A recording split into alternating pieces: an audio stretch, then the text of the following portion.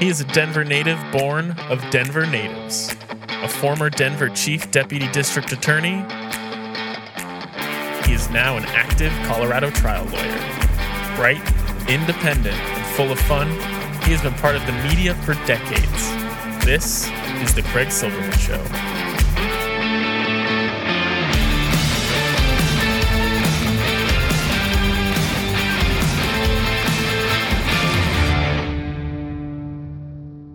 Oh, what a world, what a life, what a day. Saturday, August 28, 2021. What a sad week.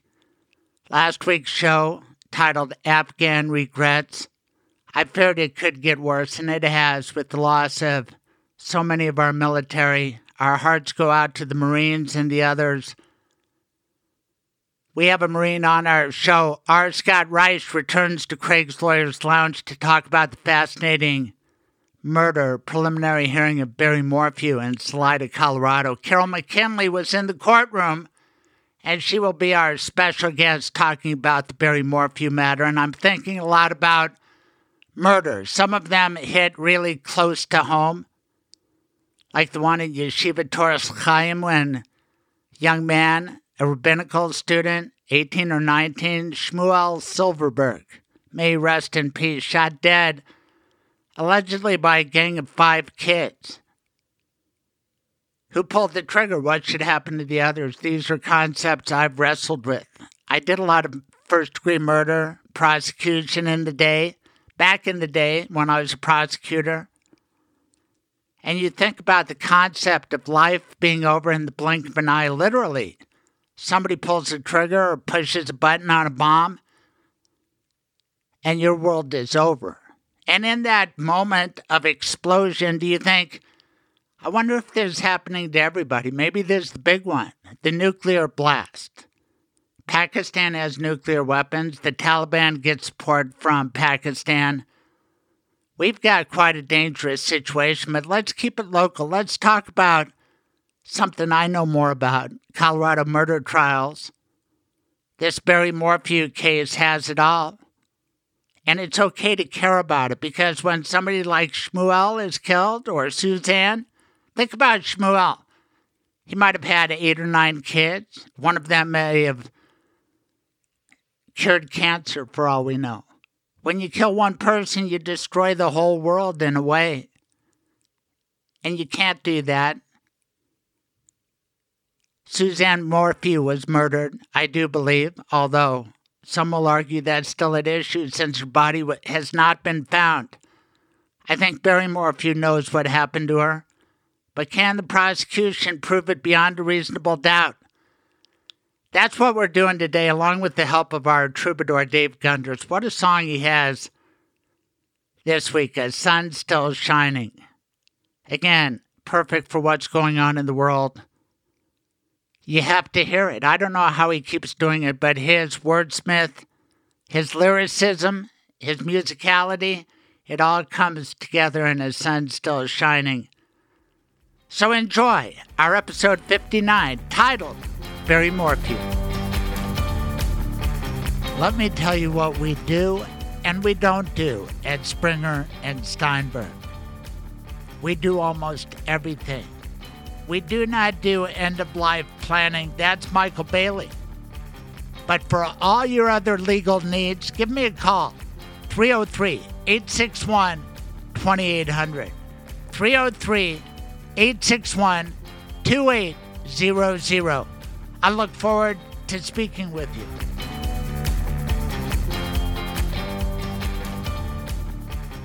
Michael Bailey, you've been a lawyer for a decade and a half. I have that beat because I'm a lot older, but you and I have something in common. We both pride ourselves on being good attorneys, and I've shared with you a little list I have, 20 ways to be a good lawyer. Do you want to go through a few of these right now, and we'll keep going on future talks? What about number 1, behave yourself? What does that mean to you? Slew of things you can do as an attorney that are unbecoming or unseemly. You know, whether you break the ethical rules or if you just do things that are a little bit sneaky and underhanded, there's no need to do that. You do it the right way. You do it above board. They need a steady, reliable person like you. Give out your contact information. Sure. My phone number is 720-394-6887. And again, that's 720-394-6887. That's how you get a hold of me. I mean, my website is michaelbaileylawllc.com. And again, that's michaelbaileylawllc.com. You can get a hold of me that way too. If you want to keep following this story, then please subscribe on whatever podcast medium by which you acquire this sound, and then leave a positive review. Push the podcast to your friends. Let them listen. Thank you.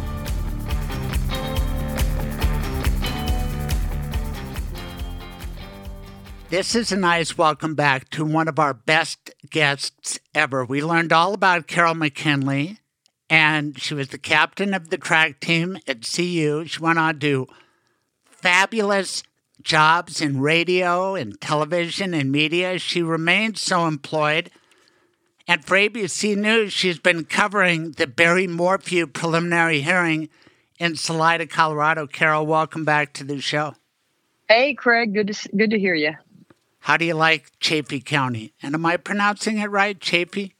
Yeah, Chafee. Yeah, it's great. Salida's beautiful, and there are trails everywhere. And there's the big thing there is fly fishing and hiking. Not so much skiing, but fly fishing and hiking. And there's streams, and it's a great place to be able to go if you're going to have to cover something awful like the Morphew case, with Suzanne's disappearance and possibly murder. So, it's pretty. And, it's funny, though, because all these mountain towns, people are moving there, and the prices of housing is going up. It's hard to find a house that you can afford down there now. At least me. No, I know it. Real estate is popping all over Colorado. Northern Colorado, I was up there playing golf the other day, and it's booming in Windsor, Berthoud, etc. It's all over Colorado, but let's focus on Chafee County. Do you know how Chafee County got its name? Nope. How did it get its name? The very first senator from Colorado was a guy named Jerome B. Chafee, who was big time involved in building a little city called Denver, Colorado, headed up First National Bank, and then he got sick not that long after 1876, was out by 79, but his daughter Fanny married the son of Ulysses S. Grant. Wow, that's interesting. Isn't that something? Yeah. Wasn't Grant the president? He was only president for like 8 months, wasn't he? No, Grant served 8 years. He served Who 2 was the terms. one who was 8 months? He was the guy who allowed Colorado into the Union, too. And Chafee was a Republican, and Colorado was kept out in 1867 by Andrew Johnson, who said, you need to certify that you'll let blacks vote, and Colorado would not do that. But then Jerome B. Chafee came along. He was a Republican like Abe Lincoln, like Ulysses S. Grant. And he said, yeah, we'll make that certification. We'll allow black people to vote. And that led to us being a state. That's interesting. I think And so. was it, tell me the year we became a state? 1876. Okay. I remember I came to Colorado in 1977, and they had just had their big centennial celebrations and everything. Yeah. Enough about Colorado. Well, Let's talk about you, because I follow you on Twitter. If you want to follow the Barry Morphew case, you got to follow Carole A. McKinley on Twitter. She's in the courtroom, but let's go to your Twitter handle first. Kids are grown. It's at Carole A. McKinley, yeah. Kids are grown. That's a good thing. Oats are sown. That's clever. And it rhymes. Opinions my own. I love that. Then ABC News. But you also talk about being a Baghdad alum. What does that mean? Well, it just means I was, when I was with Fox News Channel, I was the one of the correspondents out here in the West. And I did that for 10 years. And part of that time, I got war duty, which was really, really interesting. So I was in Baghdad in 2004, right when the Saddam Hussein's his statue fell right in front of our hotel, and that was amazing. What was the name of that hotel? The Sheraton. It was called the Sheraton, but it was bombed out. So it wasn't really the Sheraton like what you think. Like there was no water. When a Sheraton gets bombed out like that, do you keep your hotel points? I think. Oh, God. I'm sorry about that. No, but I don't you even must know. have. It was kind of You funny though, must because I have don't know how he paid the bill. You must have special perspective on what's going on this week. I well, don't know. I have a really good friend who's Afghan, and she is a salesperson for KOA Radio, because that's where I started, was KOA, and we met there. She's Afghan, and I think I'm going to try to get in on this because her brother it works for USAID, and they're trying to get Afghan refugees over here in Colorado. She's working real hard to do that. It's it's tragic. It's unbelievable what's going so on sad over there. And I'll tie it into Morphew in this way. Okay. 13 military guys essentially got murdered, along with scores of Afghanis yesterday at the Abbey Gate at the Karzai airport. And it's shocking and it's terrible, and it rips our heart out because death does that, unnatural death. It's just something that, above all, we need to avoid as human beings. That's the first priority. We can't have killings of people. And yet it keeps happening, and it happened, according to the prosecution, in Chafee County to poor Suzanne Morphew. Is there any doubt that she's dead, or is that still a question? Well, the prosecutors are adamant that she's dead. In fact, when they did their first press conference after Barry Morphew was arrested, I think that might have been like May 5th or 6th that they did that press conference. He was arrested, I believe, the 5th, and then they did a press conference the next morning. And, are we talking? And the sheriff down there, John Speasy, said, "We believe Suzanne is no longer alive." So, I mean, they believe he's dead, but the defense is pretty convinced she ran away, was killed by a mountain lion, maybe kidnapped, but that she's still alive. Tell us about the charges. Barry Morphew got arrested. No, let's back up. Tell us about the Morphews. Who are they? To outward appearances, successful couple in Chafee County. Beautiful couple, right? Beautiful people, both really good-looking people. And that goes back to, we were in Indiana where they grew up and kind of looked around and talked to people. Barry Morphew was a baseball star in Alexandria, Indiana. And he, like if you go to the baseball field, his name's still up there, 1986 Hall of Fame for the state. Wow. I forgot which position he played. He might have been a shortstop, an infielder. So he was, the handsome guy. He drove the good car, and he could have had anybody. He could have gone out with anybody he wanted to. And I think Suzanne was a year or two younger. She lived on the golf course where he worked in the summers. They were at like number 1 Fairview Lane or something. I mean, they were the first house on the golf course. Her dad owned the root beer stand in town, the hot dogs and root beer. Jean's Root Beer was the name of the place. Isn't that something? I mean, so Americana. And so he tended the grounds in the summer, and that's how they met, like on one of the tees. That's where they spent their time getting to know each other and talking through the night. Right. So it's one of those storybook romances where, they met young. I think she was 17, and they never strayed from each other that we know of until later. But let's stay with happier times. Did they have children? Happier times. 2 girls and 2 beautiful daughters, Mallory and Macy. Mallory just graduated from college, and Macy just graduated from high school. So that's I think Macy might have just turned 18. but Mallory's 21 or 22. They had these beautiful daughters. There were 4 kids in the Mormon family, which is Suzanne's maiden name, Mormon. 2 boys, 2 girls. Were they Mormon? I don't know. I don't think so. It's Moorman. Oh, okay. Yeah. And so they got married, and I've got pictures of them, from the newspapers when they got married. Beautiful. She had like the big 80s hair, like, and he had that kind of, yeah, she just was really quiet, and real sweet, but beautiful. And he was the star baseball player. I think they both graduated from Purdue. She started as a teacher for a little while, and then when she had her kids, she stayed home. So she was a mom most of the time they were married.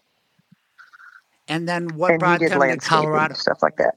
They only lived here for about 2 years, and I think there's kind of different thoughts on why they came here. They needed a change of scenery. Could have been the marriage needed a change. I don't think they were doing so well in Indiana as far as getting along, and he wanted to start new. She wanted to start new. They sold their business and sold their nice house out there. Left, came here, and bought the really nice house they lived in Maysville, Colorado, which is right outside of Salida. Beautiful. I drove by it. It's really pretty. And really one of those beautiful Springs? homes.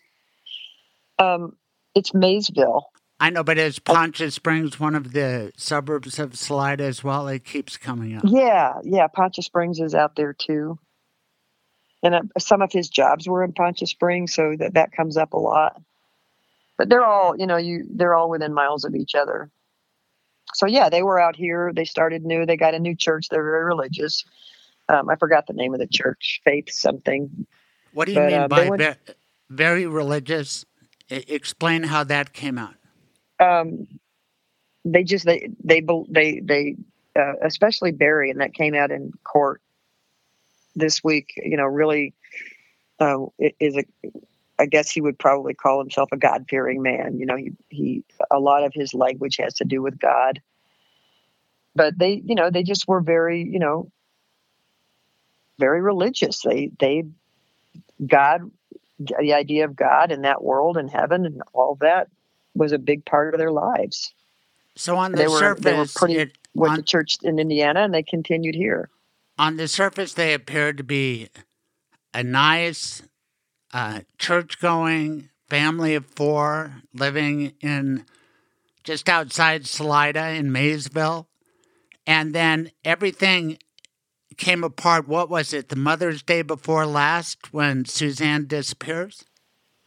Yeah, that would be Mother's Day 2020. She was reported disappeared on Mother's Day 2020. That would have been May 10th that year. She wasn't reported missing until about 5 p.m.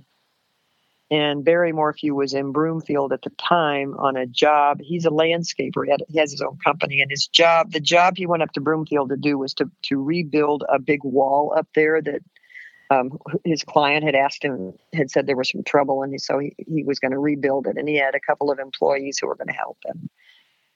That was not going to be done until the 11th, that Monday. So the question is, why did he leave Sunday morning at 4:35 in the morning to go to this job in Broomfield when he didn't have a permit to work on a Sunday, right? So right. It was not permitted to work on a Sunday on this job, but yet he left really early on Sunday morning. Why? And why would he leave on Mother's Day? So, in court we saw a lot of things about what he did that day. A lot of it was a timeline on what Barry Morphew did that Sunday. And the timeline of Saturday recreated as well. By his words, the data from his truck, the data from his phone, etc. Yeah, it's pretty amazing. There's this data, this thing called Burla you've probably heard of. That when some of the newer cars, you can track exactly what the cars are doing, which I never knew. Like when doors open, it records that. When lights go on, either headlights or inside lights go on, it records that.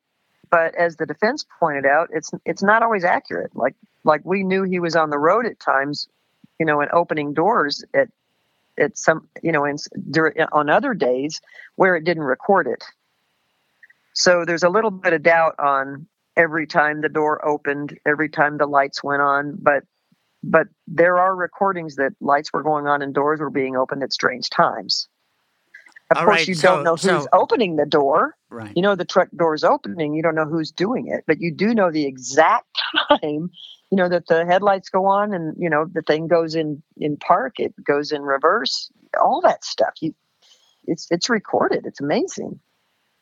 This is remarkable. Absolutely. But she allegedly goes missing on Mother's Day. Well, she did go missing. And then he is left Sunday morning early. Where does he spend Sunday night?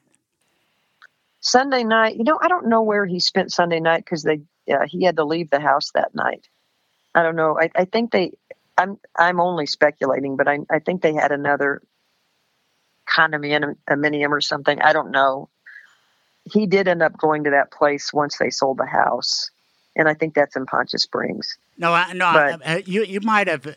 I'm just trying to establish. He left Sunday morning of Mother's Day. He left. That's odd, in the wee hours. Then he doesn't have a job until Monday in Broomfield, right? But he goes to Broomfield for that job early Sunday, like very early Sunday morning. And he spends the night at a hotel, or we don't know where he was Sunday night. Okay. I don't know where he was Sunday night, but the police had that house for days, more than a week, maybe 10 days, from Sunday night on, doing and there's searches. Big clue right away because she's a bike rider and her bicycle is found in an unusual location. Am I right? Yeah, it's not so much that the location's unusual as that there was no damage to the bike. It was thrown over the side of like a road pretty close to their house. It was County Road 225 and Highway 50. The bike was found, and the front of the bike was all twisted up, so all the brakes were all twisted because of the way it tumbled. But there wasn't damage on the bike as if she'd been on it and slid on rocks and stuff like that, and there was no blood found near the bike. And we saw body cam video of the cops finding the bike and going, oh my gosh, look at this, look at these handlebars, and you can hear them say that there's an emotional husband. You can hear that over the like the walkie-talkie dispatch thing, and they're bringing the bike up, up the hill, and it's very, very, very steep. If I read it correctly, the first time he talks to the cops about Suzanne, he tells them, hey, she's a daily bike rider. Yeah, and one strange thing that came out is that he, when the neighbors called him to let him know that Suzanne was missing, and that happened in the 5 p.m. hour, I want to say 5:45 or so, he said, check the garage and see if her bike's there, without them saying anything about a bike. Mm-hmm. So that's raised some suspicion. Why would he immediately go to the bike? Well, I mean, on the other hand, maybe he knew she was going to go on a bike ride, and maybe he figured that maybe she might have just been out for a while. And this was May. There was still a little bit of daylight left at 5 o'clock, but the neighbors went over, and sure enough, her bike was gone, but her car was there, her Range Rover. And then they called the cops, and not the cops, the sheriffs. Sheriffs came out not too long after, and that's when everything started. One of the girls' boyfriend was home, and we saw the body cam video of that interview. They came to the house. The boyfriend comes out, and he says that the couple's been having some problems lately. Like they do argue, And he said that was a weird place to find the bike because she didn't drive that way. She didn't ride that way. She stayed on the roads. And she usually rode in the morning, not in the afternoon. So that is all recorded. And we're all hearing this kid kind of trying to figure this out. And that's those very, as you know, Craig, those very first seconds and minutes are the most important, because that's that's when people have their first reactions before anybody has a chance to And do they make track? stuff up. Are there neighborhood cameras that record Barry coming and going, or their own cameras set up? And if so, did they look to see when she took her bike out? Because that could have been captured on video. No, they didn't have cameras on at all. There was a DVR that had been shut down. Shut down I'm when? trying to remember. A home security DVR? Nobody knows when, but the home security was shut down. Someone had pulled the wires. They were off. It was off. And they found DNA on the wires, and it was Suzanne's DNA. And I think, so we don't know who shut that off or why, but there wasn't any home surveillance, no Ring doorbell, no nothing. This house does not have homes nearby. It sits on its own. But apparently there was a camera to watch for turkeys and wildlife that was not on either. So the two places that might have had a camera and caught someone walking around. The only camera, let's put it this way, was police body cam. All right, I'm going to go through your tweets because you record it nicely and in real time. You okay. record that the last time, when was the last time that we know Suzanne was alive? Well, you're going to put me on the spot here. I'm going to say 2:47. Is that the last? Is that the last proof of life photo? The last ping on her phone was 4:23 a.m. on 5/10. Was her phone? Well, that doesn't mean she's alive. That doesn't mean she's alive. Was her phone ever found? No, her phone pinged at 4:23 on Sunday morning. But we don't know if that was anomaly. Maybe it was going out. Nobody knows why it pinged. But 4:23 was the last time we heard from the phone. The last proof of what they call proof of life photo is one she sent to her lover. And that was in the 2:00 hour. I want to say 2:04, something like that. But anyway, it was the 2:00 hour on Saturday is the last time we know she was alive. It was a picture of her in a bikini that she sent to her lover because she was out sunning herself before Barry got home that day. He pulled up at 2:44. She had already sent that picture like 30 minutes before. Wow. So we know she was alive just after 2:00 on Saturday. And we know Barry didn't send that because we know people do manipulate cell phones because apparently he didn't know about the boyfriend. So she would have been the only one who knew about that's what the defense number would have you believe, that he didn't know about it. Wouldn't the prosecution say that he discovered it? And let's talk about the boyfriend because she talked about Barry. But we don't know if he knew about the boyfriend. We don't know. I mean, I think the prosecution suspects he might have known about the boyfriend, but he didn't even drive up according to the car GPS until 2:44. And that picture was sent at right after 2. All right, let's talk about the boyfriend because he's a new figure. His name is Jeff Liebler, Libler. And he was on the golf team. So while Barry was tending to the golf course and romancing Suzanne, there was Liebler on the high school golf team, made varsity as a freshman, and somehow he married a woman. They have 6 kids, and he's carrying on an affair with Suzanne Morphew. Is that true? Is that acknowledged? Do both sides stipulate to that? Well, we haven't talked to Liebler, but I mean, the defense hammered hard on the affair for sure. They hammered hard on secrets that Suzanne kept a lot. Iris Aton, who's one of Barry's attorneys, it's Drew Nielsen and Iris Aton. Iris said a lot. She brought up secrets Suzanne had. She had bought a spy pen, supposedly to either catch Barry in a rage or to catch him in an affair himself. She had a spy pen. Who buys a spy pen?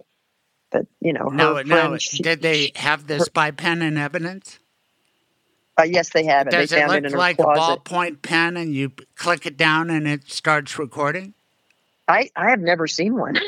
I mean, I've seen a picture of one, but I've never used one before. But yeah, I imagine you don't realize that people are recording you and the pen's just clicking away, and the pen, the pen got a lot of recordings. We didn't get to hear them really in court, but it got recordings between her and her best friend when they were at this, she went to Florida to see her friend and they watched the Super Bowl together, and that pen is whirring away. And then the pen also caught Barry in his truck listening to podcasts about murders. He was he loved listening to murder cases, kind of like 2020 cases and stuff like that. And so it caught him listening to a murder about a woman who disappeared on a bike. That's caught on the spy pen. I mean, there's all kinds of little things caught on that spy pen that they have, and they didn't play for us. We just heard about conversations and about some of this stuff through testimony. All right. Now, you need to clean up the timeline for me because I am confused.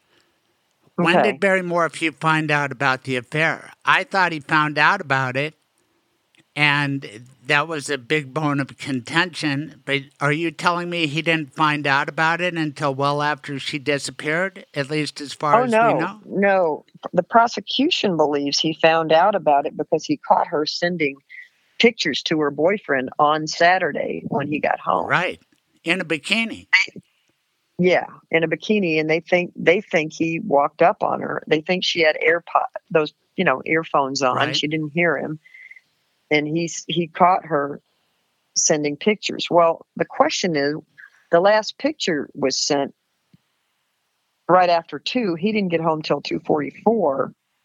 So did he grab the phone from her and just go get into it and see it, and then in a rage kill her, or was this premeditated and he knew about the affair before, and he couldn't stand to have her leave him, especially for another man, and so this was planned? I mean, that's all really still up in the air and still being argued in court. I read where the daughters learned from Mr. Morphew that mom was having an affair with Jeff Liebler and that it was a tearful conversation. Was there testimony about that? Yeah, he decided he needed to tell them, but it happened after she was gone. How long after she was gone did he tell his daughters? I don't remember. Because, I would say in the first you have a couple of tweet months. that says the infidelity was undiscovered for the first 6 months that Suzanne Morphew was missing. Yeah, then it must have been after it was discovered. I think that's all up in. Well, the police didn't discover it for 6 months. Right, I mean, but that's what I'm saying. That until November. Right, but if a couple months after mom went missing, Barry Morphew says, "Girls, I have to tell you that your mom was." That's a great point. And because if he told them earlier, then why didn't the daughters bring it up to law enforcement? Hey, we've got a new lead for you. My dad says mom was having an affair. I don't know when he told them. I don't remember when he told them. If I didn't write that down in my tweets, and I didn't write that down in my notes. I don't remember when he told them about the affair. It might have been after the police let him know about it, because the police sat him down and let him know about the affair. And when they did, he said, I love her anyway. I love her so much. He brought God into the conversation a lot. And he would say, God, I forgive her and all that stuff. I think they sat him down in January of 2021 to let him know about the affair. And it took him by surprise. So the question is, did he already know about it? Well, he seemed to, and we don't know. I mean, we only are listening to testimony. We haven't seen the moment that he found out. Wow. Let's talk about who's in the courtroom. It's gone on for 4 days. Okay. That's extraordinary for a preliminary hearing. But because he's charged with first-degree murder after deliberation, good luck with that, he gets a hearing on proof evident, presumption great. That means that the prosecution, if they want to keep him in jail without bond, they have to show the judge they have a really strong case. And the judge has taken it under advisement after 4 days, which is remarkable. If you have trouble deciding probable cause, how are you ever going to prove something beyond a reasonable doubt? Well, I'm not sure what the judge is having trouble with, or if he's having trouble. What he told us in the courtroom, what he told the attorneys is, I've got 25 pages of notes and 20 hours to listen to, and I'm going to do this right. I'm not going to make a quick decision. That's what he told them. And I'll tell you, both sides were disappointed. They both wanted an answer that day. And he said, September 17th, I'll give you your answer, but he's not going to be hurried.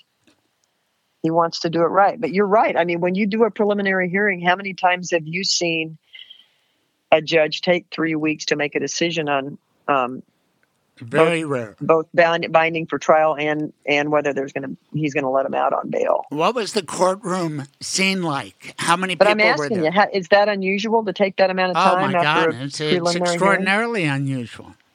Huh. Usually they take a couple days. Normally, judges right. rule from the bench and they say, I find there's sufficient probable cause. Your next appearance, sir, will be this date, and you'll be asked to enter a plea unless you want to do it right now, because Patrick Murphy is the judge. He's a district court judge. I imagine he'd be the trial court. It's all pretty fascinating, but the gallery in the courtroom, is it packed on a daily basis? It has been. For these 2 days, it was more. There were more people. There are about 24 seats in there. I would say maybe 24, 25 seats.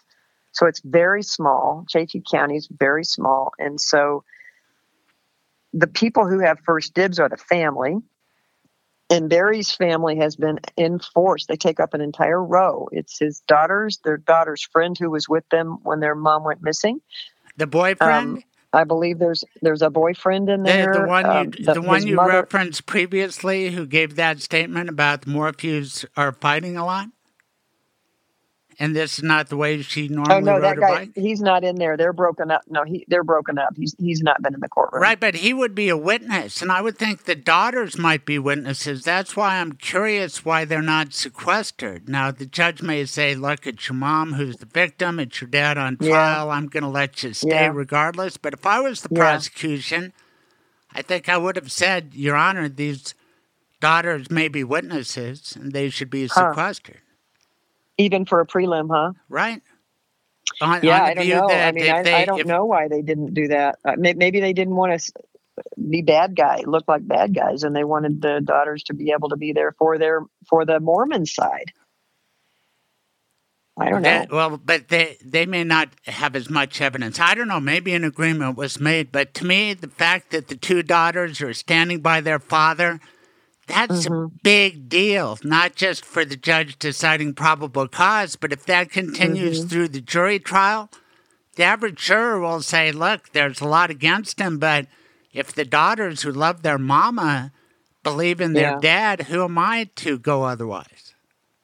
Well, but I mean, we don't know because they haven't done any interviews. It could be that they're just so torn. I can't imagine being that young and having your mom be gone, but having your dad be gone too because he's behind bars. And but you saw the interaction. But you saw the interaction between daughters and father in the courtroom. Tell everybody what you saw. Oh, it's ongoing. Every time I'll tell you, it has slowed down a little bit. But there were 4 days of preliminary hearing. The first 2 days, you could count on Barry Morphew turning around, putting his mask down, and mouthing, "I love you, I miss you," to the girls. So they were communicating. And how did they react? By mouthing things. And I remember the daughters react. They pull their masks down and smile, and they say the same thing. I saw one daughter when she walked in, she showed him that her hair's grown long, like she turned around and she pointed to her hair. Little things like that, little everyday life things that really just, you're just like, wow, that's really interesting. But the second round of hearings, which was 2 weeks later, I think they put the hammer down on Morphew, mouthing things. And so now he has to keep his mask on, and he does it with his eyes. He turns around and you can see his eyes crinkle, like he smiles at him, and he just stares at him like he longs for them. He stands there with his hands folded in front of him, and you can just see the longing in his eyes that he wishes he could hug him, And they do it back. They're still pulling their masks down and smiling. They'll do it for a second or two. And there's been a lot of sobbing. There's been when they were talking about Suzanne and the youngest one's name is Macy, and she's the one who lived with them the 2 years in Colorado. The older one was in college. So she saw a lot of this stuff. And according to testimony, she told Suzanne, according to testimony, and according to conversations Suzanne was having with her best friend, Macy was telling her to get a restraining order and to leave without telling Barry. Stuff like that. So Macy's torn and she is sobbing in there. I mean, to hear your name like that, And again, I would think she's I a witness. Can't imagine. She's a witness, and I'm surprised she was allowed to sit in. Yeah. The theory being that if you hear other evidence, you will tailor your own to correspond. You want to keep a pristine process going, but that's tough. Now, there's Jeff Liebler. And it's got to be tough for the job, for the judge, though. And before you go into liberal, let me just tell you this story that happened inside. Macy was sobbing so much, and her friend was holding her, right? Mm-hmm. The judge had to stop testimony, close the courtroom, and say, look, you've got to keep your mask on. And they looked up, and they put their masks back over their noses. And it was like, oh, my God, what a hard thing to do, to tell a daughter who's sobbing about this trauma, this tragedy. Hey, got to be safe still, kids. You know what I mean? Right. It was tough. Gosh, I didn't know about the daughter talking about a protection order. Wasn't there some evidence of possible domestic violence in the house? A damaged door of some kind to the master suite? There was one. Yeah, the door frame had one of the sheriff's deputies who really sparred with Iris Aton. He stood his ground with her. Like she'd say, did he touch the handlebars? Yes, ma'am, he did. Well, I don't see he touch the handlebars. Let's play that video again. I'm seeing him touching the handlebars, ma'am. He touched the handlebar, stuff like that. Right. But anyway, he's the one who testified the door frame had marks on it as if someone had tried to barge into the door. And when they interviewed the people who'd owned the home before the Morphews moved in, they said that door never had those marks. So that door was damaged during the time the Morphews lived there. It's the master bedroom door. Now, there's allegation of a bunch of destroyed stuff. Like Barry Morphew tried to delete some texts, which I gather the cops recreated. Yeah, there was a text on May 6th that the prosecution thinks was like the big, is a huge text in their relationship. It was May 6th. Remember, keep in mind, she was last heard from on the 9th.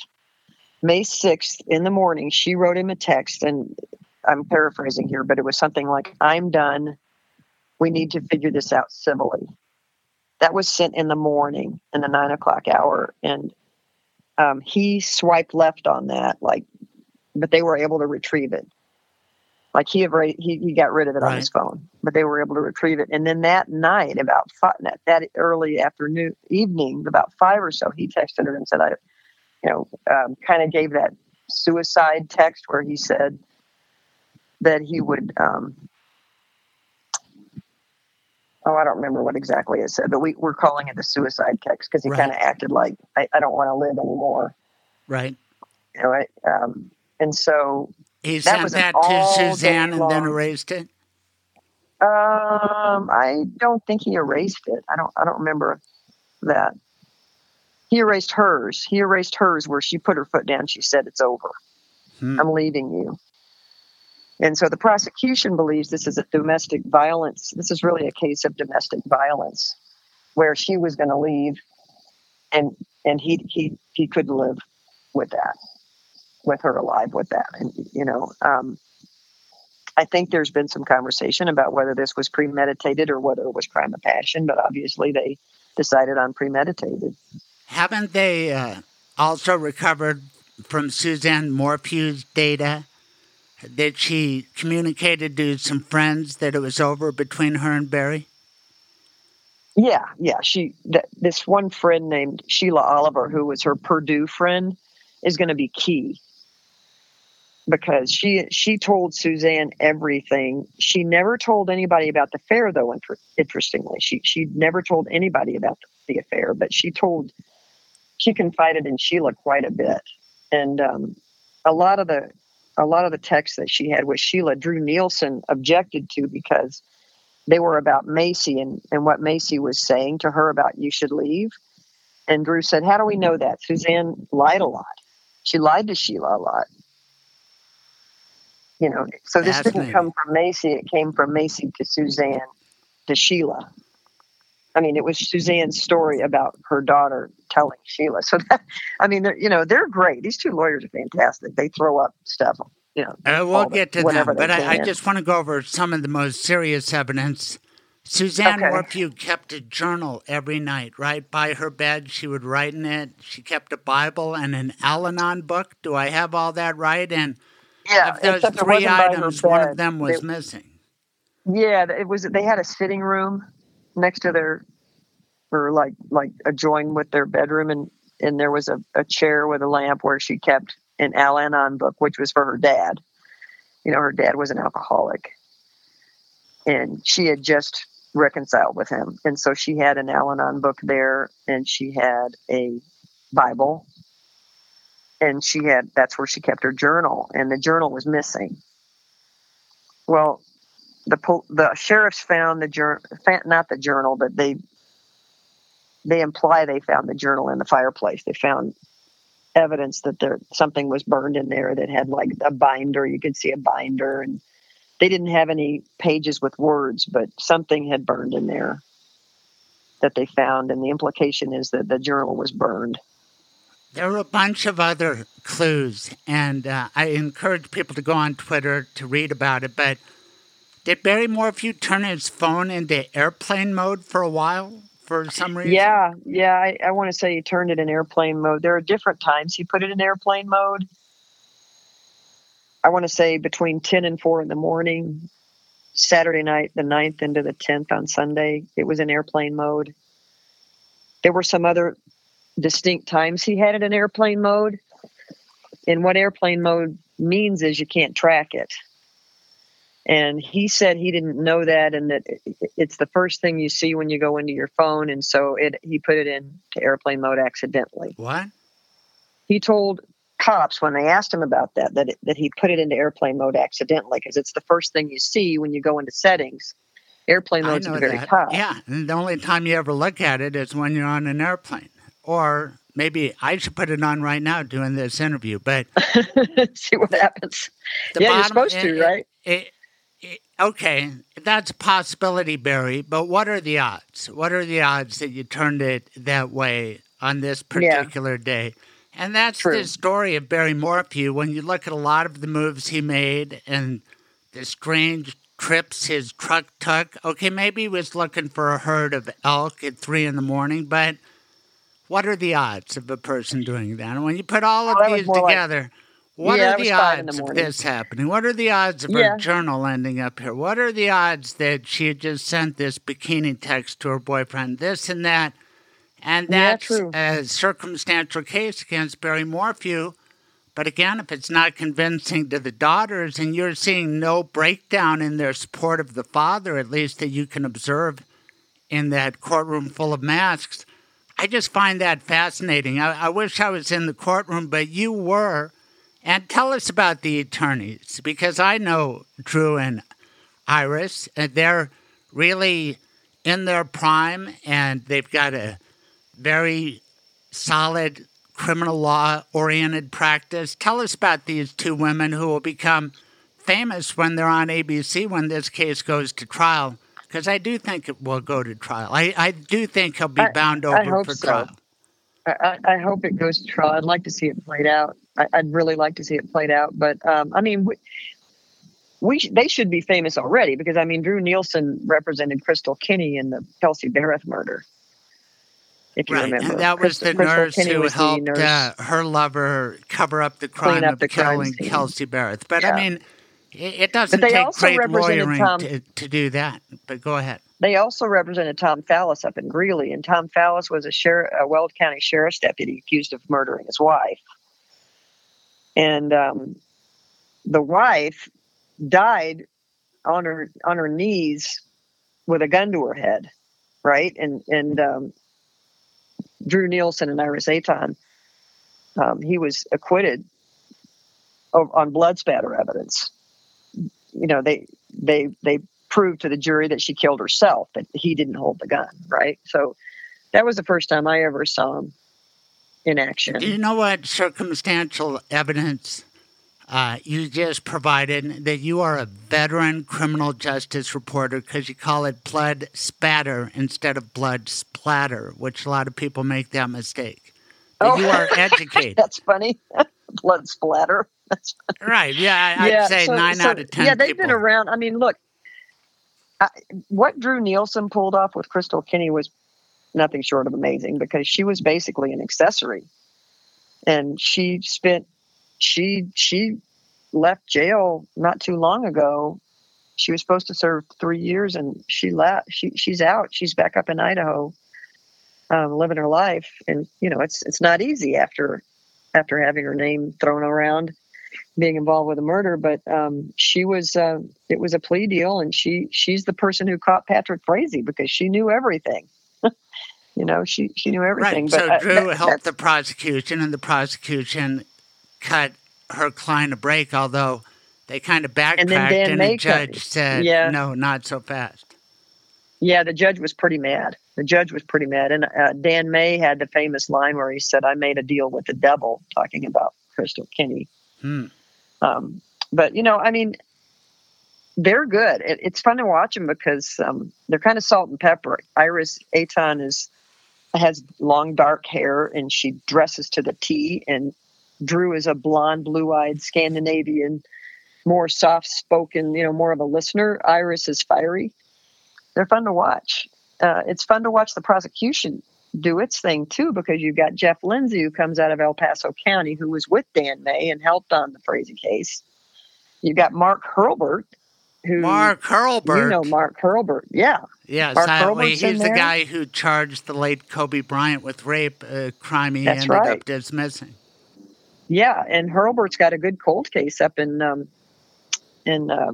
I think it's Frisco or Breckenridge. Alan Phillips, who is accused of killing 2 girls way back in the 70s. But Mark Hurlburt's very good in court. He's calm. He has a sense of humor. He explains things well, you know. Linda Stanley is the DA, and she does some questioning as well. She comes out of Pueblo, and they're adamant that Barry Morphew is guilty, and they're not going to stop until they the charge is first-degree murder after deliberation, right? I think so. It must be for the judge to be contemplating proof evident presumption grade and holding him without a bond. But here's the thing. Even if you get to the point where you say, yeah, Barry did it, how do you prove it wasn't heat of passion? Okay, you see it's a text, bikini to a lover. He figures it out. He goes nuts and he kills her. That's arguably manslaughter and maybe second-degree murder. But if it's in the heat of passion, do you know what I'm saying? Yeah, no, I know. I follow you for sure. And but can you change that charge? When can you change that, Craig? How does that work? When can you go down to a lower charge? Can you go down to a lower? When the jury is instructed, the defense will argue that second-degree murder and manslaughter are lesser included offenses. Iris and Drew may argue, no, they don't get to try to get a compromise verdict. They need to go all or nothing. Most judges would allow those compromise verdicts. But I bet you're going to find this judge say, I do not find proof evident presumption great, because even if I find, and I do, that there's probable cause to believe Barry Morphew was involved in the killing of his wife, I don't have evidence that it was after deliberation. And therefore, I'm going to set a bond, and we're going to have a trial on this case. That's what I wager is going to happen. I think he's got money to get out. I do. You know, I mean, if it's a high bond, high bail, I think he's got money to get out, depending on whether the judge does. You know what happened to a lot of his money? It went to Drew. Well, he's paying the lawyers. It went to Drew and Iris because they're not cheap. But my God, whatever money you have, when you're on trial for first-degree murder, you are going to spend it. So maybe he'll get out, maybe he won't. They sold that house. Did they make money on that? Yeah, it was $1 million plus. I forgot how much. And they'd also, there's some talk about Barry borrowing money from Gene, the father, Suzanne's dad. Mm-hmm. Suzanne's dad died the November after Suzanne went missing, so it was really heartbreaking. I think he had cancer, but he was dying, and his dying wish, was to find Suzanne's killer. But before Suzanne went missing, they borrowed some money from Gene. I want to say $100,000 or something like that to help buy that house, have money to put down on that house. And he willingly gave it. He had it. He was a nice man. Everybody loved him. Fun-loving Gene, right? Gene, who has the root beer stand. And he gave him the money, and there was a rift in the family because they were like, well, why are you giving them money? We're the ones still in Indiana running the root beer stand and the Christmas tree business or whatever. And he said, well, you didn't ask. So there was kind of some hard feelings in the family. There's a lot of drama being played out. Suzanne's family has not been in the courtroom. They listen on WebEx. And so it's going to be, if there is a trial, man, to see those two sides, that's one of the things that's so dramatic in a trial, as you know, to see the same people in the same room not go at each other's throats. You've seen some of those, haven't you, Craig, where you've got two sides completely. Oh my gosh, yes. I mean, tell me about that. It's dramatic. And for those people who say, there are other things going on in the world, of course there are. But we get back to the point that when somebody is killed, for a person to have his life taken in the blink of an eye, we don't know what happened to Suzanne Morphew. Mm-hmm. If she was murdered, I hope it was quick. But her life is over, and for a show like 2020, so esteemed, Carole McKinley a part of it, ABC News, I defend the coverage of that murder, JonBenet, which you and I have talked about. When a murder happens, it's okay to care about that. If you don't care about Suzanne Morphew being murdered, what do you care about? It's important for society to figure these things out, right? Yeah, and it's a great argument. We've got Afghanistan happening. We've got COVID going on. And I think a murder like this almost becomes entertainment for people. It takes them away from their lives and the horror and the sadness in their own lives, and they can really get behind justice for Suzanne, right? Right, and we saw a lot of those people waiting outside the courtroom. They've got T-shirts made up. They have YouTube channels. They have Facebook, pages. It's amazing. Here's something that's interesting in this case, too, that you might want to talk about. Suzanne, on Friday night, someone, and I think it was Suzanne, went on her own Facebook page. She reset everything and started sending out all kinds of Facebook friend requests to her brother's friends, her older brother. On the Friday night before she disappeared?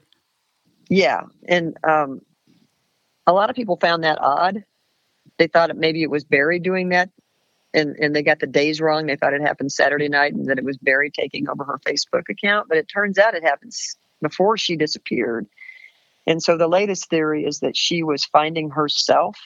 He would not let her have male friends, according to people who knew her or didn't like her having a whole bunch of male friends. And she was like going, I'm gonna do what I want from now on. I'm gonna have friends from my high school, and I'm gonna be their Facebook friends. So that was her doing it the Friday night before she, right. But she had. We last heard how long from her. did she carry on that affair with Mr. Liebler? That was I want to say almost 2 years. How did they consummate the affair? Where would they do it at? Well, I think they met 7 times. The first time they met was New Orleans. They both went to, he was a traveling salesman, or is. He's still with the company, I think. But somehow they met in New Orleans. They did not have sex, according to Suzanne. I think she must have told, I don't know how we find that out. Maybe Libler told the police that or something. But anyway, they just got to know each other and slept in the same room, but didn't consummate. But that happened later. In fact, she went down to Florida to reconcile with her dad, I think in February of 2020. So February, March, April, May, 4 months before she went missing, she was in Florida. She was going to see Jeff Libler, but Barry shows up. He wants to make sure, keep his thumbs on her, and so he shows up in Florida. And through testimony Tuesday, we hear that he tells the sheriffs that they had sex 3 times a day. And it was this fantastic, wonderful reconnection between the two of them.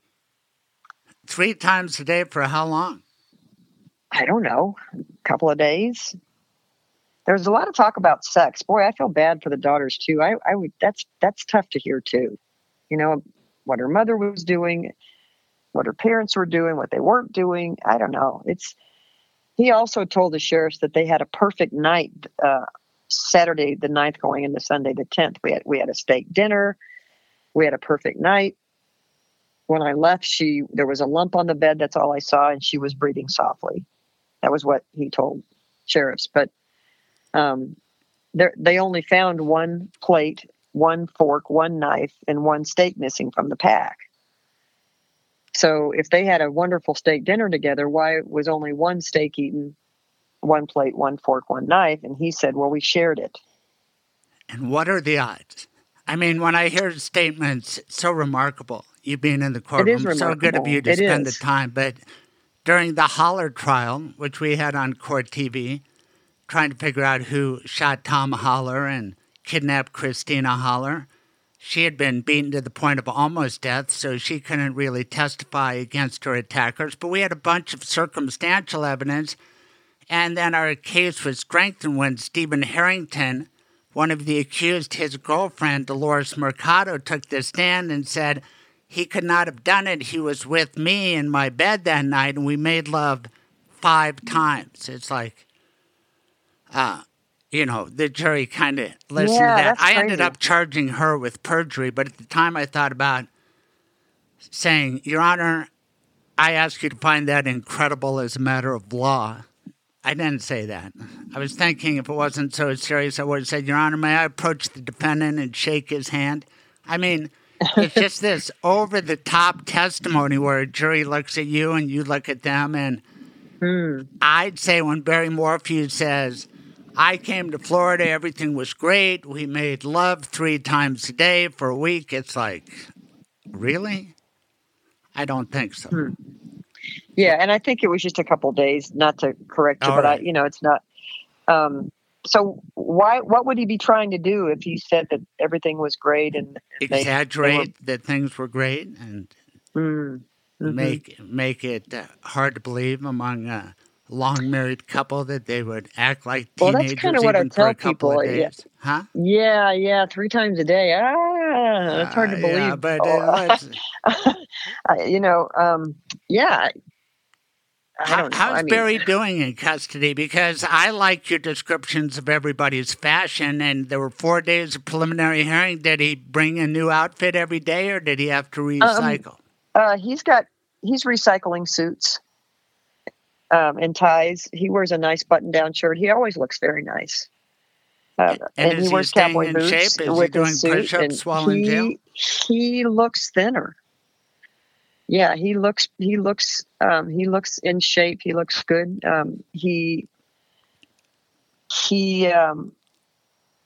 He's very confident when he walks in. Apparently there was a request for him to be able to wear a suit during a preliminary hearing. Right, that's unusual. Normally people who are in custody have their jail uniform because you worry about that with the jury, but not with the judge. The judge knows. So why would you worry about that with a judge? Why? Right, but judges are humans too, and to see a guy in a suit. True. Yeah, I mean he looks good. I'll tell you, when the judge was waiting, when we were waiting for the judge to tell us what he was going to do, right? On Tuesday at like 3 p.m. is when it happened. Like it didn't go all day. He had one lawyer on either side of him, Iris on one side, Drew on the other, and he was completely bent over. I thought he was praying. Some people thought he was crying. I thought he was praying because the judge hadn't made his decision yet. And for those of us who say, gosh, if you can't decide probable cause, then what chance do they have to prove beyond a reasonable doubt? But at the same time, maybe he's struggling with the proof evident presumption great. And the defense attorneys were probably pissed because, hey, Judge, if you're struggling with it, then you should let him out on bond right now while you struggle with it. That's a great point. And I think they really want him out. They keep acting like this man is in a cage. This man is in jail. He's innocent. He's, he's away from his family. We need to get him out, get him out, get him out. That's their job. And that's when the judge indicated this wasn't going to happen for another 3 weeks, Barry Morphew's hair looked like Einstein. I mean, it was like he'd been pulling at his hair. And he walked out and he was really defeated. You could really see it. And, Gosh, his that's mother good was reporting. crying. Good reporting by Carole McKinley. We expect nothing less. I hope we get to stay in touch. Someday we'll watch it on 2020, but we have to make our Salida now. You know what Salida means in Spanish? Exit. Correct. But before we do... the one word I know. But before we do, you're not a braggart. You didn't want me to talk about all your heptathlon accomplishments, this and that, but you do list on your Twitter page, Idaho Springs yodeling champ. Right. Yeah, my husband and I were in Clear Creek County at what were we doing? God, I'm trying to remember. Some kind of concert, and in between the rest for the band, they had the yodeling championship, and everybody was so terrible up on the stage. I looked at them and I said, well, I could do that. They were going, oh. I thought, oh man, I could try it.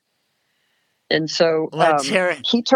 He turned away for a minute, and next thing he knew, I was in line to get up on the stage, and I won. I just picked a page from Sound of Music, high on a hill, said a lonely goat here, yodeling. I did that. And I had everybody clap with me, and I was running up and down the stage, and everybody, got into it. And the way they chose me is only because it was audience applause and the sound of the applause, and they just liked doing it with me. So I won. You put on a show, and you probably sang it with considerable hilarious. Gusto. Tell us, sing it with that gusto. No, I just did enough. No. That was wonderful what you gave us. I thought that was fantastic. I won a parka from one of the ski shops downtown. They had an extra large parka left over from the season, and they said, "Here's your prize," and it would have fit you. So I got this parka, extra large parka that would fit Craig Silverman, took it home. Oh, beautiful. But you've got a memory, it was awesome. And you gave us a little yodeling. You gave us a lot of your time, Carole McKinley. We're only human, Craig. We're only human. I know it. But there's a great drama, and I think it's important to follow the outcome, because the human being likely got murdered, likely betrayed by her husband, and all this infidelity. It's a fascinating case, but there's a tragedy at the heart of it.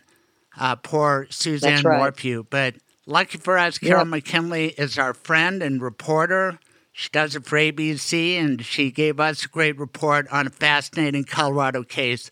Carole, thank you very much. Thank you, Craig. Good talking to you. Good talking to you. Bye now. Michael Bailey, a friend, a lawyer, a sponsor. Tell everybody how you bring peace of mind to their life.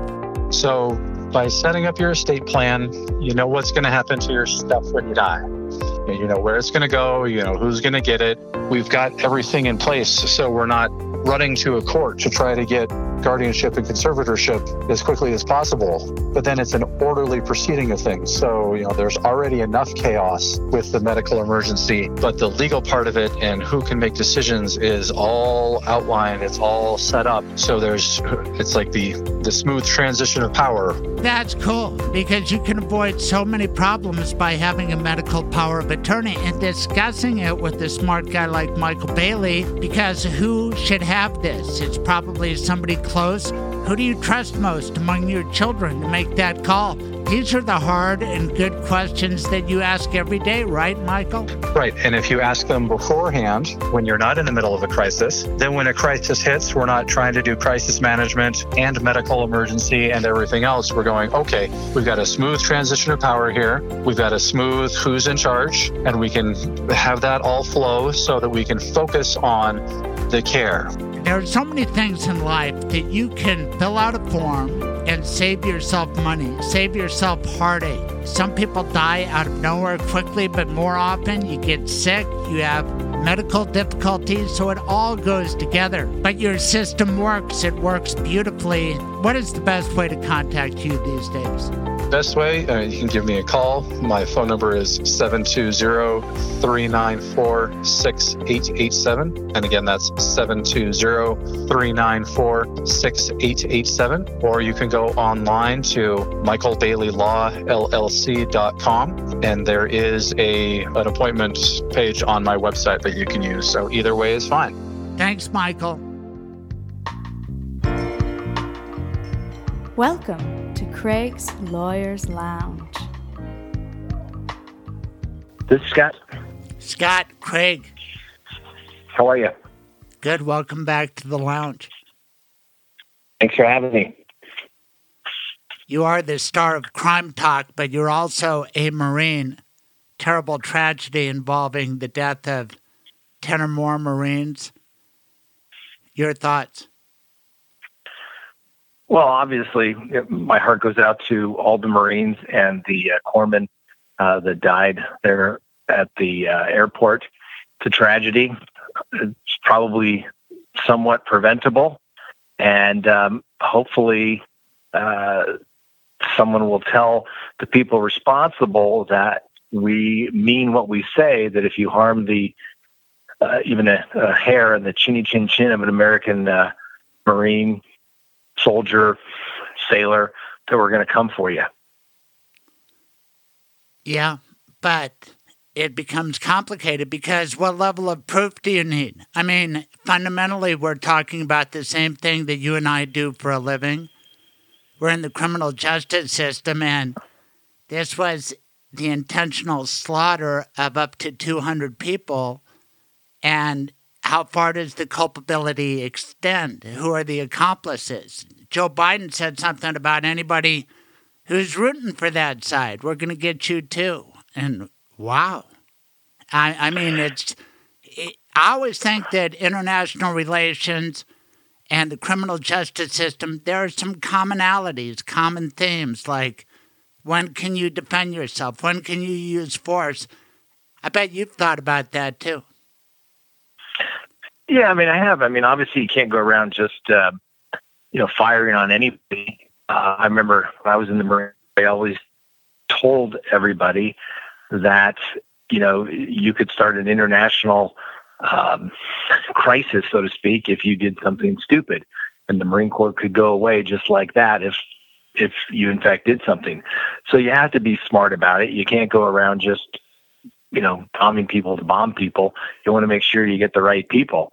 So it is complicated, and I understand. And, I think I've talked to people that have been in the military and they want to go get somebody. But like I said, who do you go get at this point? Is it the Taliban sitting in, the government offices, or is it this ISIS-K who's, hiding in a mosque somewhere?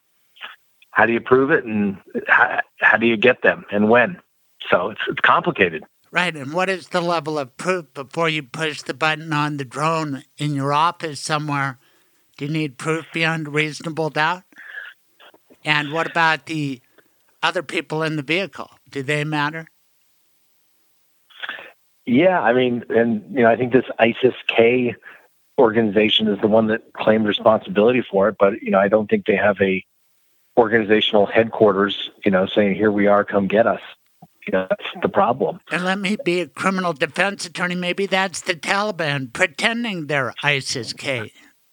I mean, you can't be Absolutely. sure, right? No, you can't. And, I had a friend that was on one of the Mews that went into Afghanistan right after 9/11, and he was a lawyer, and they have lawyers these days literally at the side of these commanders, defining rules of engagement. Can you do this? Can you do that? It's become a complicated world that now we take lawyers to the battlefield. Right, and if you don't like this lawyer's opinion, let's get the guy from the troops 5 miles over. Maybe he'll give us a better one. Seems to me the Bush administration did a lot of that, but it's fascinating, the role of lawyers and the concepts of when you can pull a trigger or push a button and just kill somebody. Have you thought about that a lot? I have, because I prosecuted a lot of murder cases.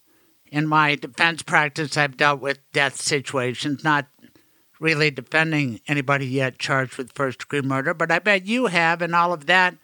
Just the concept of one human being making the decision to end the life of another, it's really basic, and we can't tolerate that in our society, yet it happened between Cain and Abel.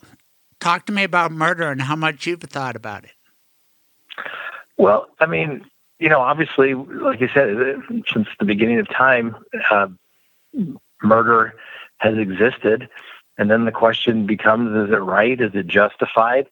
I mean, our legal system says, obviously, don't kill people. And they have various levels of, that crime of first-degree murder, second-degree, reckless, criminally negligent homicide, things along those lines. But then there's also the affirmative defenses that says it's okay if you do it under these extreme set of circumstances.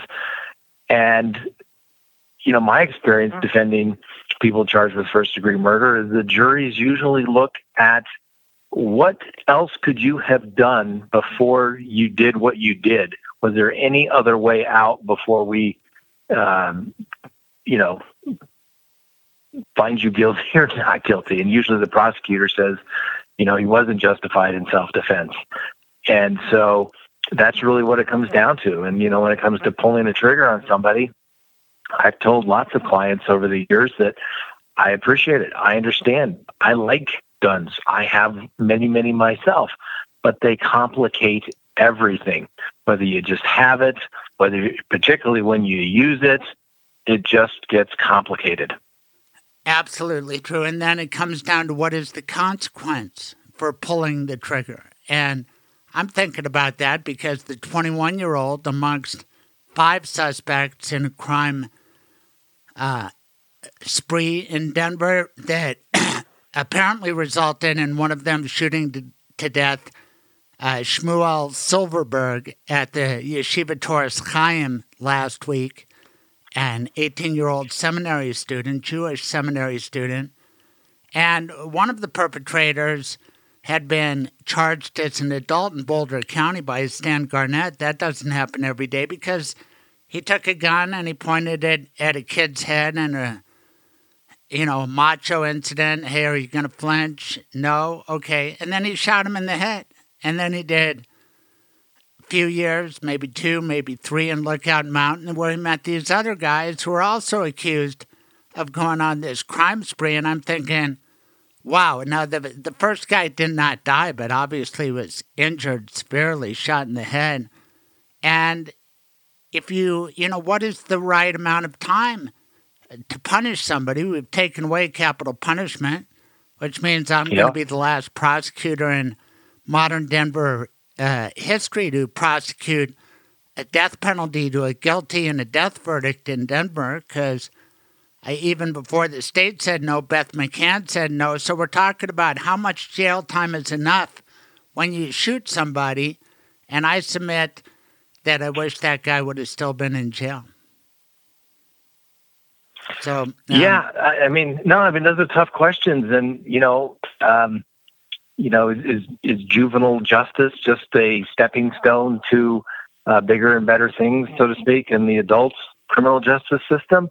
I don't know. I mean, there's lots of people say, "Oh, you're a youth, you can't make those decisions. The brain hasn't developed enough, so we're going to give you kind of a pass." But when you're committing adult offenses, it's where's the right number, so to speak? Is it life? Is it death?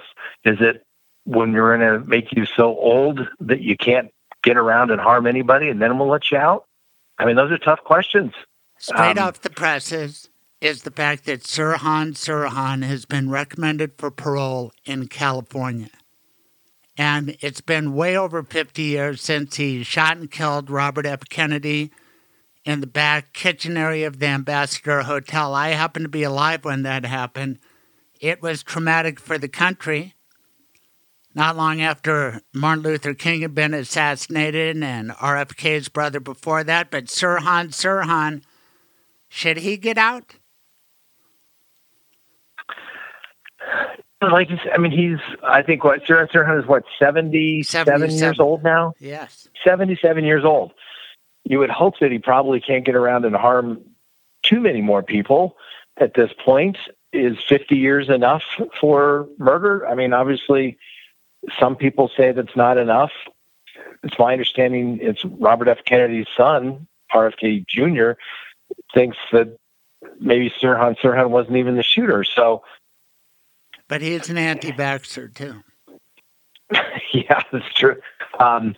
So, I just don't know. It's that's something that I guess society and legislators and, members of Congress need to decide, what is the appropriate sentence, whether it's keeping the death penalty or not. Like you said, you're one of the last prosecutors to get a conviction. Didn't seem like anybody could get a conviction here, but the last. I mean, there ain't going to be no more. So, hey, who was the last one? I'm a trivia answer, and my colleague Mike Little has passed away. Who's the last living prosecutor in Denver? And I'd say records are made to be broken. If you had to bet on it, do you think the death penalty will ever come back in Colorado? I personally think it will. I think it'll probably be something that will be referendum initiated by the citizens. I think that there will be something that will be done that will be heinous, where it's just pure evil and not necessarily mental health related. And I think that people will be so upset and outraged by it that it'll be something that'll be done by citizen initiative. Fascinating stuff to talk about with our Scott Reisch, who not only is a very successful criminal defense attorney and a Marine, he's the host of Crime Talk, which is super popular on YouTube. Just check it out. I've been watching it this week, and I'm proud of you. You won a jury trial, I think, and you were also doing your show all week. That's a twofer. Well, I missed one day because we were just too late to get something done because we got a not guilty verdict on all counts. But yeah, we try to keep doing a show every day, even though in trial it's pretty tough. We try to come up with something to fill that time slot. Because you have so many people waiting on your every word, especially this week with the Barry Morphew trial. It has delivered. This is a hell of a case, isn't it? And I make no apologies, germane to what we've been talking about. If you don't care about the murder, and I do think Suzanne Morphew was murdered, if you don't care about the murder of a human being, then what do you care about? This is worth talking about and thinking about, right? Absolutely. I mean, people need justice, right? I mean, people need to know the answers. And, the Barry Morphew case, whether there's enough evidence to go forward, whether he did it. I mean, I don't think that Suzanne Morphew just did a Gone Girl and, rode off in the sunset and, had no contact with, her two daughters.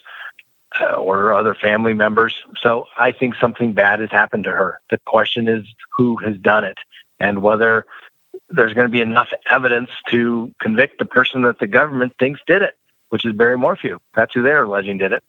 In my 16 years as a prosecutor, I bet I had thousands of preliminary hearings. I don't recall ever losing one. I know I never had one go 4 days. This is unusual, and I did a lot of proof-evident presumption grade hearings as part of first-degree murder PHs, but we got them done fast because you could put on hearsay, and normally judges don't want to hear that much from the other side, but that's not the Barry Morphew case. Am I right? In your experience, isn't this extraordinary?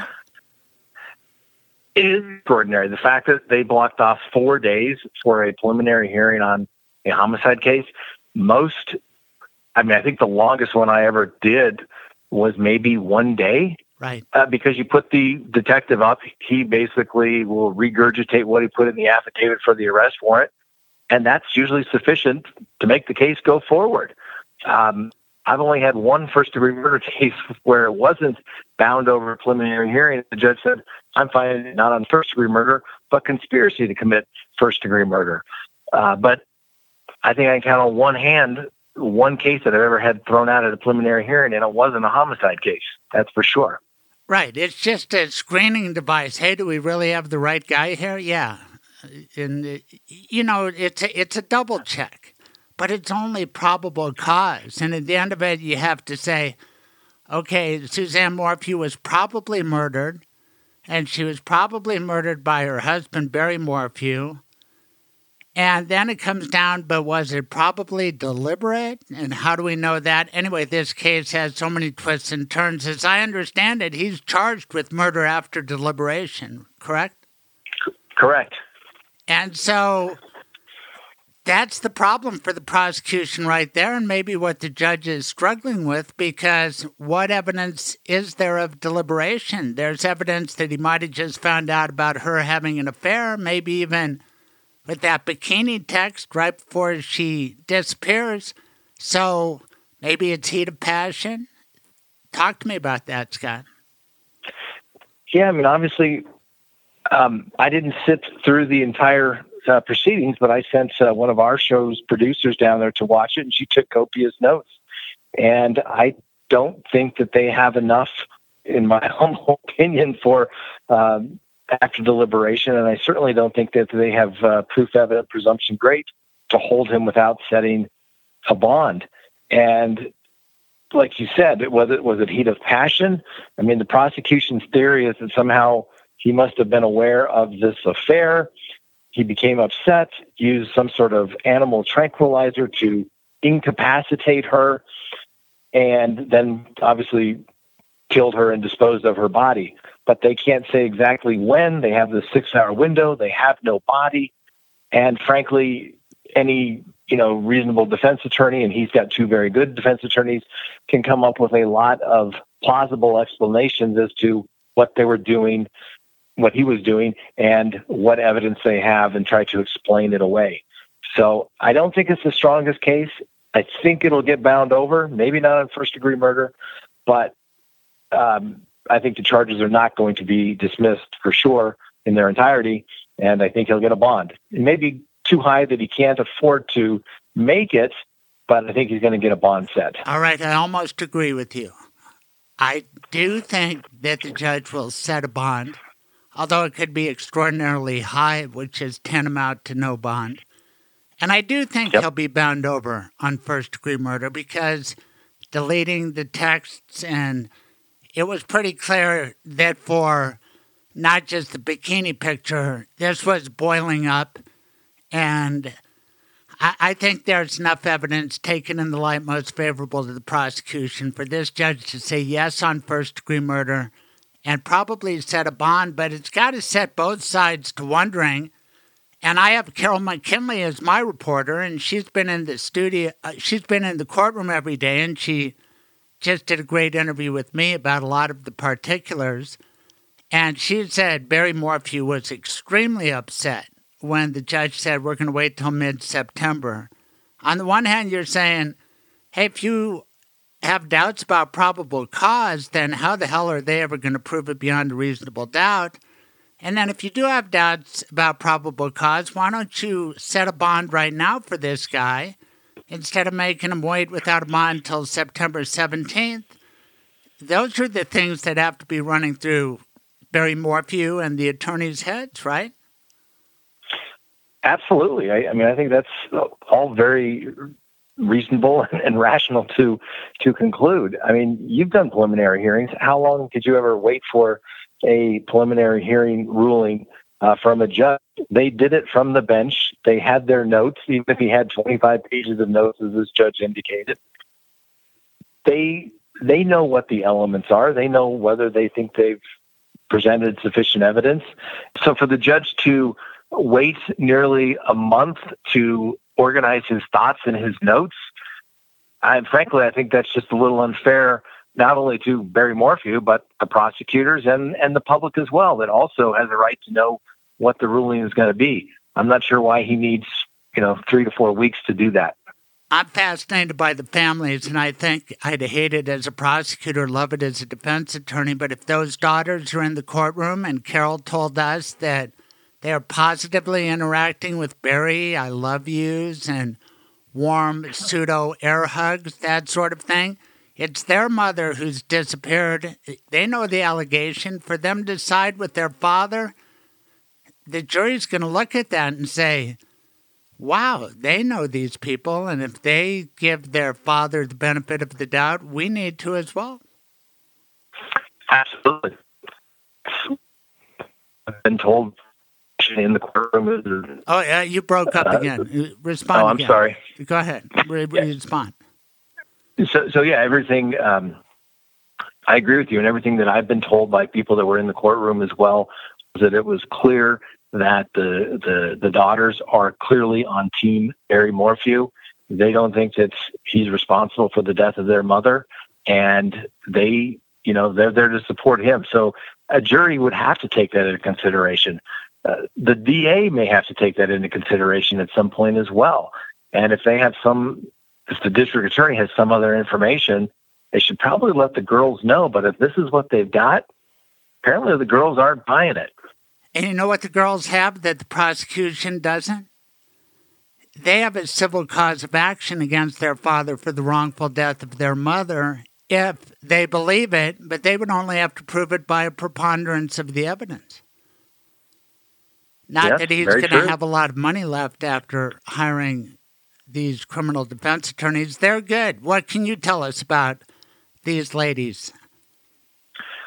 Well, I have known Drew Nielsen for years. When she was a public defender in courtroom 17 in Denver, I used to do a lot of alternate defense counsel work in there. So I got to see her work. She's an excellent attorney. And when she left the public defender's office, she went into private practice and has had several significant verdicts of not guilty on some very high-profile homicide cases. Her law partner, Iris Aitan, once again, a former public defender, very skilled trial attorney, very, very smart. And I think it's very clear that they have come out swinging on behalf of their client, Barry Morphew, and their intent was to win this case at preliminary hearing. I know Iris and Drew. They are impressive. I know Iris a little better. What about the prosecution? There's a familiar name, Mark Hurlburt. What do you make of that team? I don't know much about the elected DA. Obviously, Mark Hurlburt was around for the Kobe Bryant case up in... That was fiasco. I mean, you can try to spin it, and my buddy George Brockler does a little bit, and I've never had Mark Hurlburt in Craig's Lawyers Lounge. It's been close, but I was a critic of that prosecution. I had sat through that preliminary hearing up in Eagle. That was quite an experience, and I thought the case was falling apart, and it did. And when a case falls apart like that, you have to wonder, as a prosecutor, which Mark Hurlburt was, the elected DA up there, did I just do a bad thing? Did I just tarnish Kobe Bryant with a rape charge that I couldn't prove? Isn't this a case that I could have taken my time and not caused the international incident when I ended up putting my tail between my legs. You know what I mean? Yeah, I mean, and Craig, you're a former prosecutor. You know, the extreme power that a prosecutor has, and when they file charges, they're affecting people's lives, their reputation, putting their liberty at stake. You have to be pretty certain that this is the person that did it. And if that case does start to fall apart, they have an ethical obligation to say, you know what, maybe things weren't exactly the way we thought they were going to come out. So we need to do the right thing. And whether that's dismiss or make an appropriate plea bargain, it's something they should do. But and yeah, you need to use a little common sense. Okay, it's Kobe Bryant. He's being accused of a rape. Maybe we have a good case, maybe we don't. Maybe time will tell certain things. If we let him go, are we going to be able to find him again? Yeah, I think you will be able to find Kobe Bryant. And so that's what I'm talking about. And once in a arrest, look at in the Morphew case, they take over a year to arrest him? Because that's quite a step to take. Yeah. Yeah, I mean, they waited a year, and although circumstantial evidence is viewed in the light as the same as direct evidence, there's a lot of, this had to happen and then this had to happen. It really makes the case less, I'm sorry. No, that's all right. It makes the case, it just makes the case less winnable and less likely to have occurred when so many things have to have just fallen into place in the prosecution's timeline, as they're alleging in this particular case with Barry Morphew. And so I just think if this is what they've got, I just think it's going to be a tough sell to any jury. I'm thinking he's good for the murder. I do. I think he probably killed his wife. And I base that on the circumstantial evidence, which to me is pretty overwhelming. And you might object if I make this argument that, what are the odds of this guy following an elk herd at 3 a.m? What are the odds of him putting his phone in airplane mode? What are the odds of him making 4 trash stops? What are the odds of that being the day that his wife disappears? What are the odds of him not interacting with his wife and the mother of his 2 kids on Mother's Day? What are the odds? What are the odds? And at a point, you got to say, what are the odds? And then you put those fractions together. At some point, you might draw an objection, but really, don't you think he probably did it? Well, as I stated when we first started talking, I don't think that Suzanne Morphew did a Gone Girl. I don't think she ran away with her newfound romance. Mr. Libley. Something bad happened to her. Yes, Mr. Libley. I truly believe something bad has happened to her. And obviously, the husband, the last person, by his own words, stated was the one that saw her last, may have had something to do with it. The question is the prosecution going to be able to prove it beyond a reasonable doubt? That's the question. Right. And then in the civil justice system, can anybody prove it by a preponderance of the evidence? But the only people with the cause of action would be Suzanne's children, I do believe. So the families are lined up. You're lined up to cover it. Tell everybody what they can expect from Crime Talk when it comes to the Barry Morphew case, and what other cases do you cover on a regular basis? Well, we're covering the Barry Morphew case. We'll try to be there when the judge issues his ruling on the preliminary hearing, whether they find probable cause or not. We are following the case out in Idaho, which is the Lori Vallow, Chad Daybell case, where all of the Lori Vallow's children disappeared, and they were ultimately found deceased in the yard of Chad Daybell, who his wife just happened to pass away unexpectedly. And then 2 weeks later, he married Lori Vallow. What are the odds? Again, that's what I'm saying. What are the odds? What are the odds? And of course, Lori Vallow's brother killed her previous ex-husband, and so lots of cases going on there. And then we have the case down in Colorado Springs of Letitia Stout, who is charged with the death of her stepson. And so that case is actually set for a preliminary hearing in September. So Is we'll that see. the one with? Is that the one with some QAnon associations?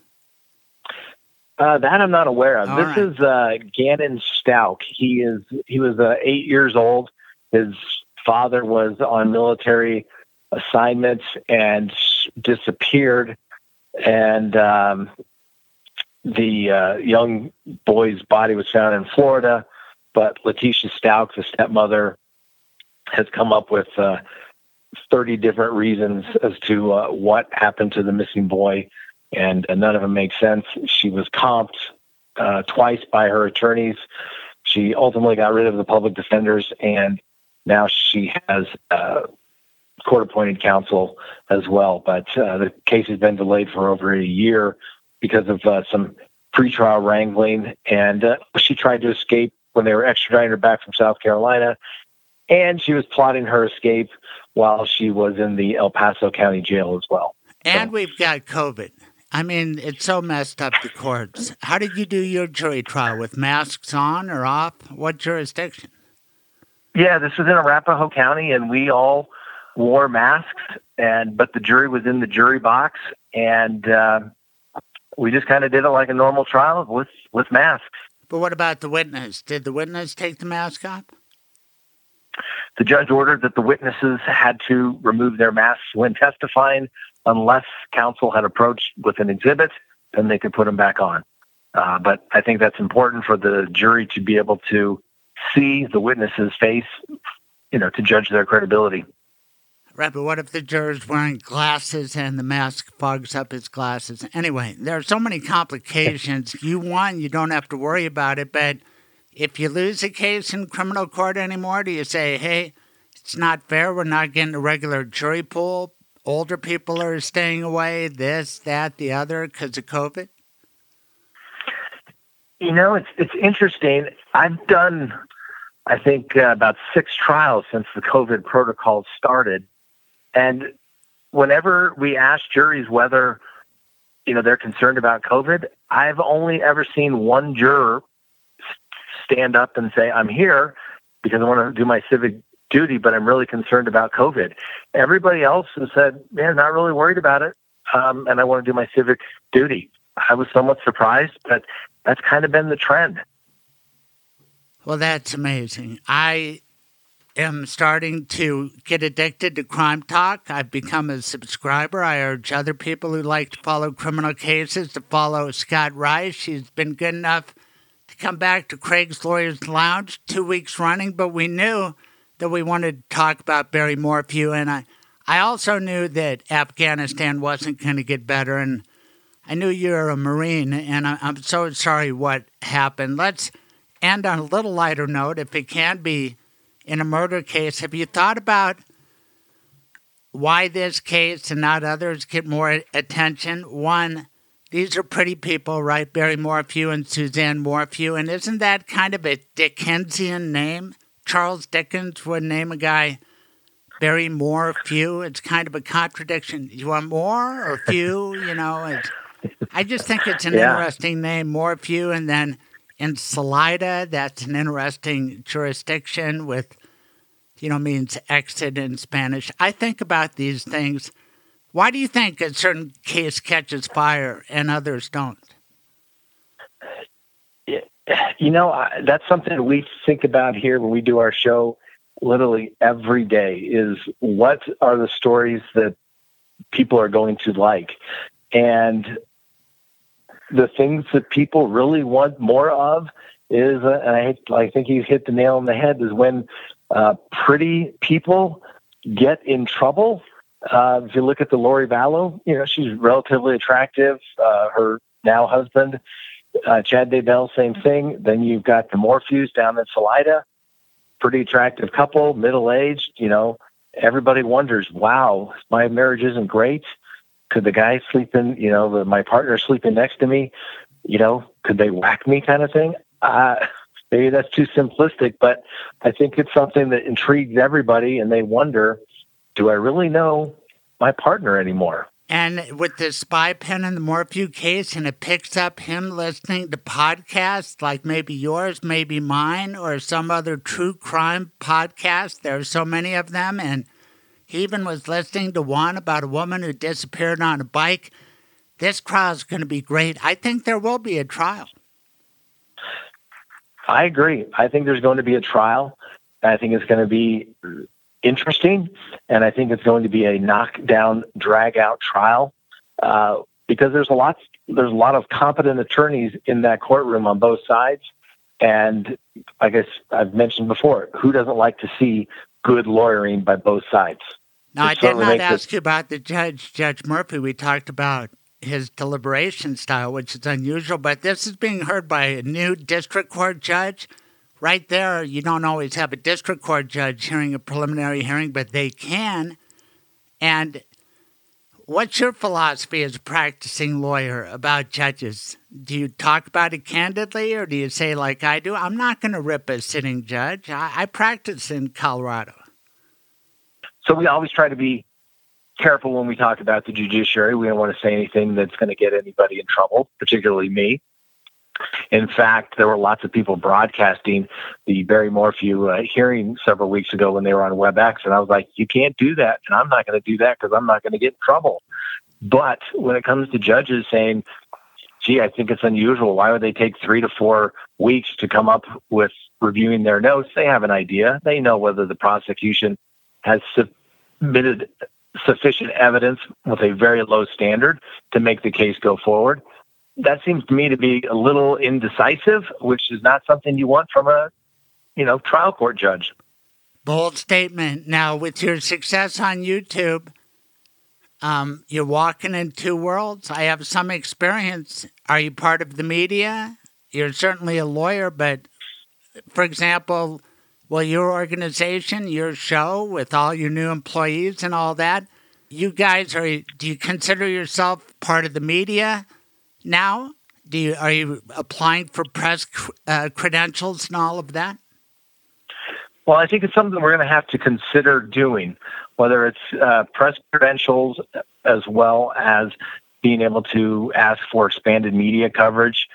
I think that's something that we're probably going to have to do because I'm a true believer that the public has a right to know. I think it's good when the public can see what takes place in the courtrooms, and not just the high-profile cases, but the everyday, mundane, so to speak, cases that go through the court. I think everybody acts a little differently when the cameras are on, but I think they act a little differently for the better when they know that they're being watched and everybody's, for lack of a better term, on their best behavior. And maybe they show up and do a better job, whether it's prosecution or defense, because they know the cameras are on. Well, I know one lawyer who's comfortable in front of the cameras. It's Scott Reisch. You can watch him every night on YouTube, Crime Talk. Thanks a lot for coming back to Craig's Lawyers Lounge. And let's stay in touch about Barry Morphew and all the other good cases going on. Thanks, Scott. Thanks for having me, Craig. I appreciate it. Wow, when you've been practicing law for almost 40 years like me, you learn a thing or two. If you have a legal problem, give me a call, 303-861-2800. At Springer & Steinberg, we do all kinds of law. Call me, 303-861-2800. We will help solve your problem. Thank you.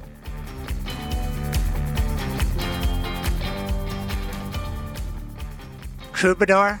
Craig. Dave Gunders. Everybody knows you, but you are our Troubadour Dave Gunders. Greetings and good day. Hello, Craig. We had a walk on Thursday. I enjoyed it. My dogs Skylar and Aiko enjoyed it. And Riley, the dog you call your son, he enjoyed it, but you brought Heidi. And I don't know how you determined whether or not to bring Heidi. You usually do not. Tell everybody about Heidi and why you hide that dog. Heidi's a pretty good soul, but understand that my true loyalty is to the son. Right, but Heidi appreciated the walk, and you might not have known it, but Thursday was National Dog Day. I didn't know. Well, now you know. And a good time was had by all. And frequently we sing songs of our youth because our mothers sang to us. Yes. Like that Red, Red Robin song. Yes. And Que Sera. Right. Right. I thought of another one that my mom always sang, and I'm betting that your mom sang it too. All right. How much is that dog in the window? Arf, arf. The one with the waggledy tail. Am I right? Arf. That's for Dog Day. Anyway, thanks for singing along and barking at me. We treated our dogs well. Yes, every day we do. I love this song that you have this week, which is about a son, not your son, but a son. And it's a frequent part of all your songs, and that is the orb in the sky, be it a moon or a sun. But have you noticed that about yourself? Well, you've pointed it out in the past. I have, yes. And you assume that role of wise narrator, and I like that. Okay. And how would you characterize this song? Country, folk? What would it be? Oh, wow. I usually don't worry about that, but yeah, it's not a. It's a very peaceful kind of song. It's a ballad of sorts. Oh, it's amazing. The words are incredible, but it's a road trip song too. Yes. And what do you mean by a road trip song? I think any song that feels good, as you when you hit the road. Usually, it's a song about freedom, adventure. I love this, but I'm not sure this song fits because it starts with the harsh realities of what's going on, sending you a message straight from the wreckage or words to that effect. And it's amazing. But before we leave the road trip thing and talk about things a little heavier, did you ever have a convertible? I did. I sure did. 1967 GTO, my first car. I had a Chevy Super Sport. My mom passed it along to me, and it was a beautiful thing. Ain't nothing like riding in a convertible, especially if it's your own, right? The Chevy SSs were really nice, Craig. I used to shut them down all the time. Oh, boy. You and your GTO. That song is out there, too. But nobody's singing much this week because of Afghanistan. It's heavy on our minds, and I think you have another perfect song. You and I take a walk, and I brought this up because hopefully we'll get to the other side, but some of your lines in here, Troubadour, are just, I'd say your first 6 lines, that you're crying for the nation, you're calling from the wreckage, can anybody hear? It really, you pick it up at the end as you always do with your optimistic outlook, but these are terrible days for our country right now. Our nation is crying. It's true. Mm-hmm. Yeah. Yeah, and I mean, and that's that. And I wrote the song in, it was a kind of a description of some of the pain we were going through. This was pre-Afghanistan exit. This was more during the pandemic, but it was. It also reflects some, the polarity that's happening, just the madness in the world. Right, but you have your wise narrator, and how is the madness in the world affecting us, and what is the danger? And you answered it in your song with a word that I've been thinking a lot about, and that is you're crying for the nation because what could happen? If you give in to hatred, you're finished. Right.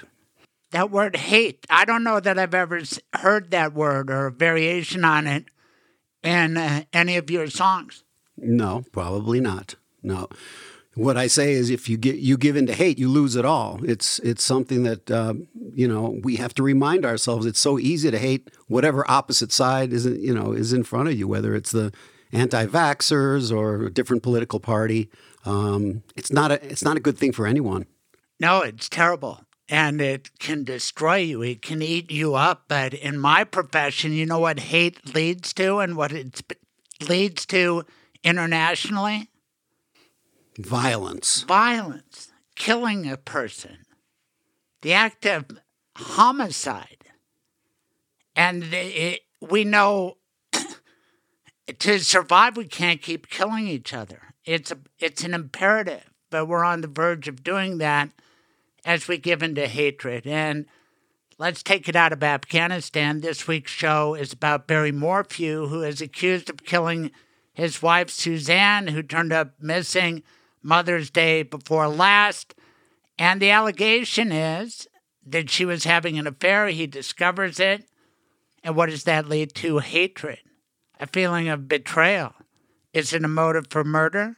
Well, it is for some people. And just thinking about giving into hatred on a personal level, on a national level, it can be destructive. True enough. Yeah. Have you noticed these Taliban assholes who've taken charge? They get interviewed and they say, well, everybody's going to be safe. And they have weapons. You think they're Lauren Boebert or something. They always have to have the big weapons in the picture. And they say, well, how are you feeling now? They're like, we're really happy because we just beat, a superpower, America, and they're in charge. But when they're saying that, they don't look happy. They never smile. And that's the back half of your song is where's the smile? You want to talk about the opposite of hate? You can't hate with a smile on your face. And your metaphors around smiles and the sun, talk about that. Well, at the end, I did want to bring out the idea that we have to move forward out of the struggle, out of the madness, out of the hate.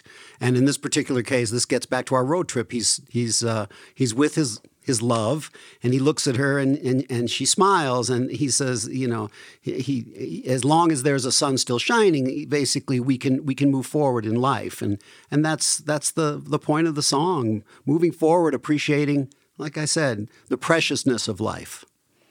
Let's give it a listen. Our troubadour, Dave Gunders, As Sun Still Shining.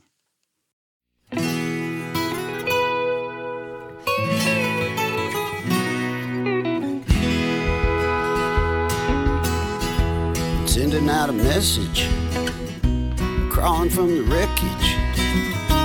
Anybody left gonna take this car? Train leaving the station, crying for the nation. Giving in to hate, you lose it all. Life goes by in the blink of an eye. Little ray of light, a little patch of blue sky, bringing me everything worth knowing. My head in the clouds, I'm dreaming out loud. I'm turning from the crowd, I keep on going. I don't need no heavenly wings to fly, I got mine. Long as there's a sun still shining.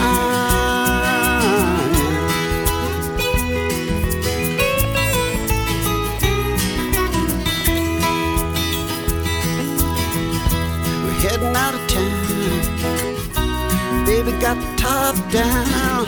An open road anywhere is fine. The wind in your hair, it's seeing you there. Behind, find some peace for a little while. When you smile, I know that there's a sun still shining.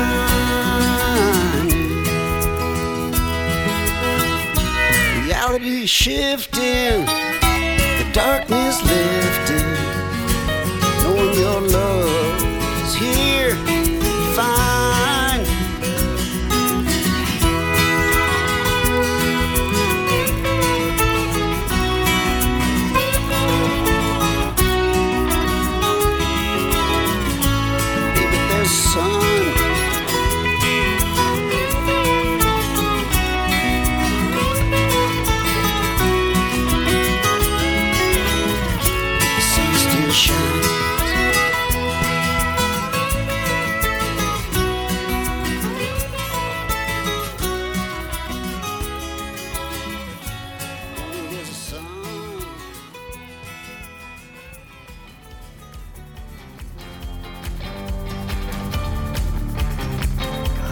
It's hot in here. Did that toaster catch on fire? It wasn't that. You choked on that bite of burnt bagel. Why is everything all red? The heat is unbearable. Where am I? Excuse me, Your Dishonor. May I step in on behalf of my client? Mr. Silverman, proceed. Tell me one redeeming good thing your client did. He was a faithful listener to my radio show. Not good enough. He had decency and compassion for his family. He did end-of-life planning with Michael Bailey. The Michael Bailey? That is kind to your loved ones. That is smart and way too decent for this place. Your client can go. And what about me, Your Despicableness? Why should I? Michael Bailey is my lawyer, too. Go on then. Get out of here. Now, part of that was serious and part of that was fictional. But you will die someday, and if you don't make a legal plan, the government will make one for you. Call my lawyer, Michael Bailey. His rates are reasonable, and he can meet with you and your spouse wherever you want and on weekends and evenings. 720-394-6887 or online at mblawllc.com. Now back to the Craig Silverman Show. And there you have it. I told you that's a great song. As Sun Still Shining by our troubadour Dave Gunders. Thanks to him. Thanks to Scott Reisch for the rare return trip 1 week after another to Craig's Lawyers Lounge. And I think you understand why. He's a good vehicle to talk and think about Barry Morphew and the concept of murder and all it entails. Carole McKinley, cannot thank you enough. She was in the courtroom. ABC pays her, and we get the scoop. Love that. Love you guys listening. I hope you have a good week. Be well. Until next time, bye-bye. Thank you for listening. Tune in live every Saturday morning, 9 to noon, Mountain Time. Visit thecraigsilvermanshow.com for the podcast, blog, and more. Be sure to subscribe on all major podcasting platforms to be updated when new episodes are available. This has been The Craig Silverman Show.